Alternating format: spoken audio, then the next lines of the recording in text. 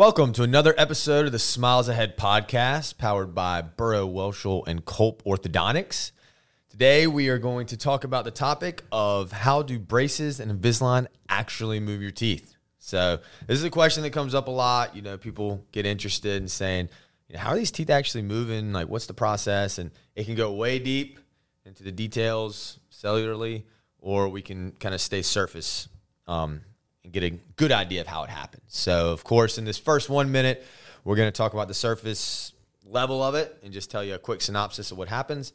And then if you want to hang around for about 5 or 10 more minutes, we'll get into a few of the details and more of the cellular scientific stuff. So, essentially what it is your teeth are sitting in bone.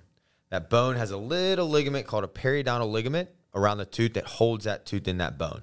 That's where some of the cells live, and that's where some of the action happens.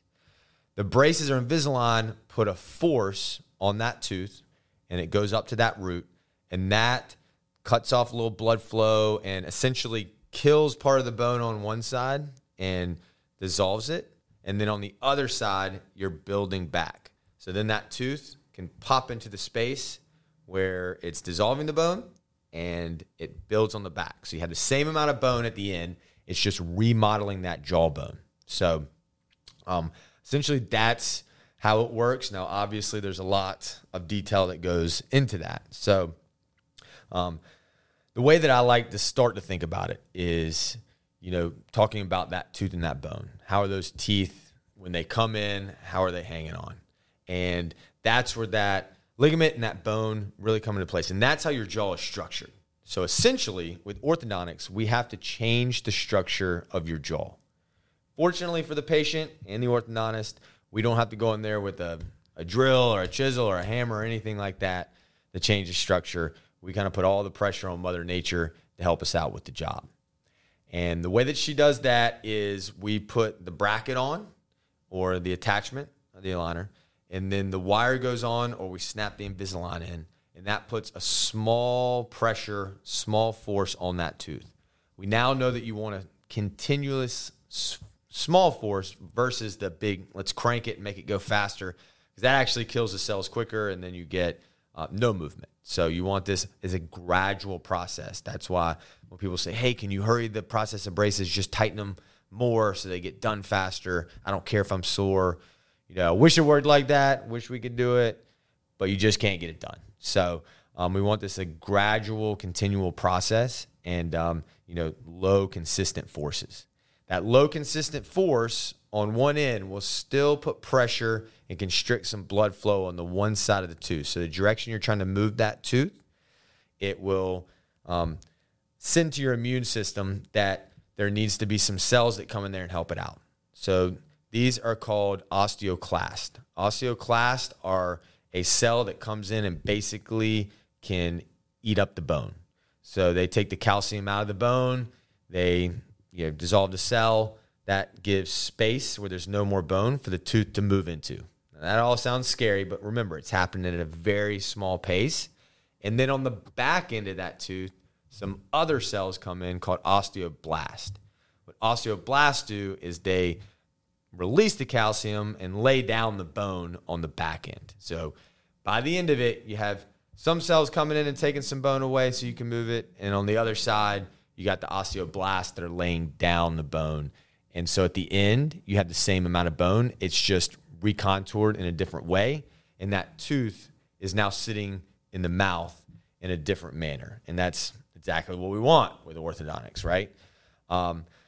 So, with that process there is a term of timing on how long does that take. And we say, the science says about 1 millimeter a month you can expect with any type of movement. So when you talk about going really fast, or you talk about the speed of orthodontics, it's really a biological process.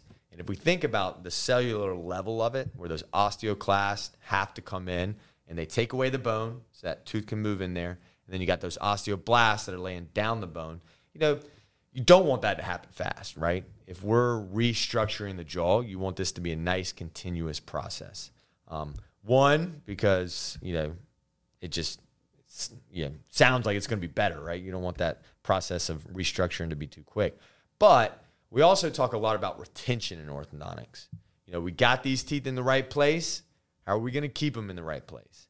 And when you're talking about remodeling bone and restructuring the jaw and restructuring where these teeth live, they came in that place for a reason. That can be genetics, some other factors and a lot of different things, but they came in that reason, and that's where they were.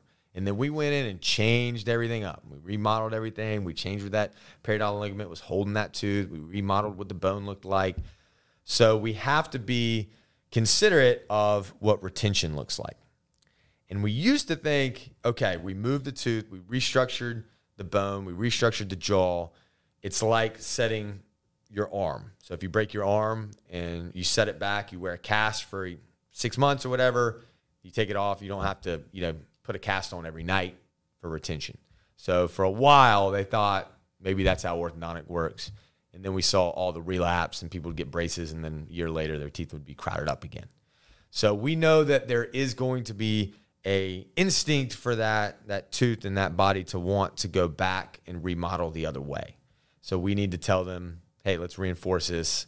That's where retainers come in, and that's why it's a little bit different than, say, setting a bone. Because when you're setting a bone, that bone was in the correct place to start with, and then it got moved, and we put it back in the right place.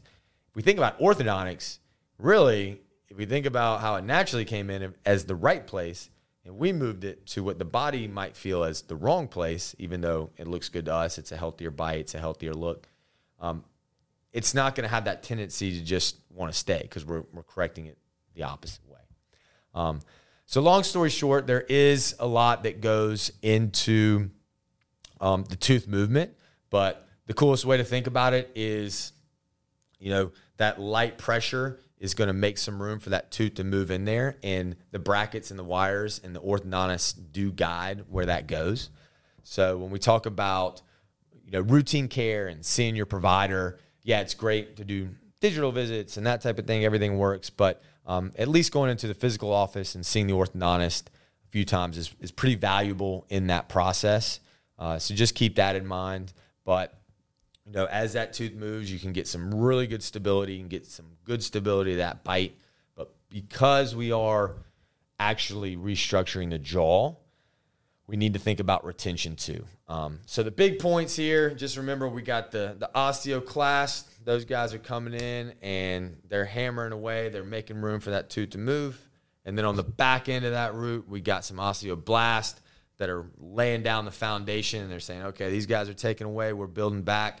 And that tooth is able to move in that correct position with the same amount of bone support as it had to begin with. And so you have restructured the jaw, but everything's healthy, everything's in the right place, and everything's good to go. So hope that helped a little bit. We always like to answer any kind of questions. So if you have some, let us know in the office. Let us know on any kind of social media, in the notes here, in the comments, and we'll take care of them. All right. See you next time.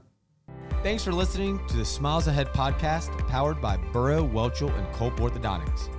Be sure to leave a rating, hit that subscribe button, and if you have more questions, you can reach out to me directly at sam@bwcortho.com. That's sam@bwcortho.com. You can also visit our website, bwcortho.com, and we will be happy to answer any questions you might have.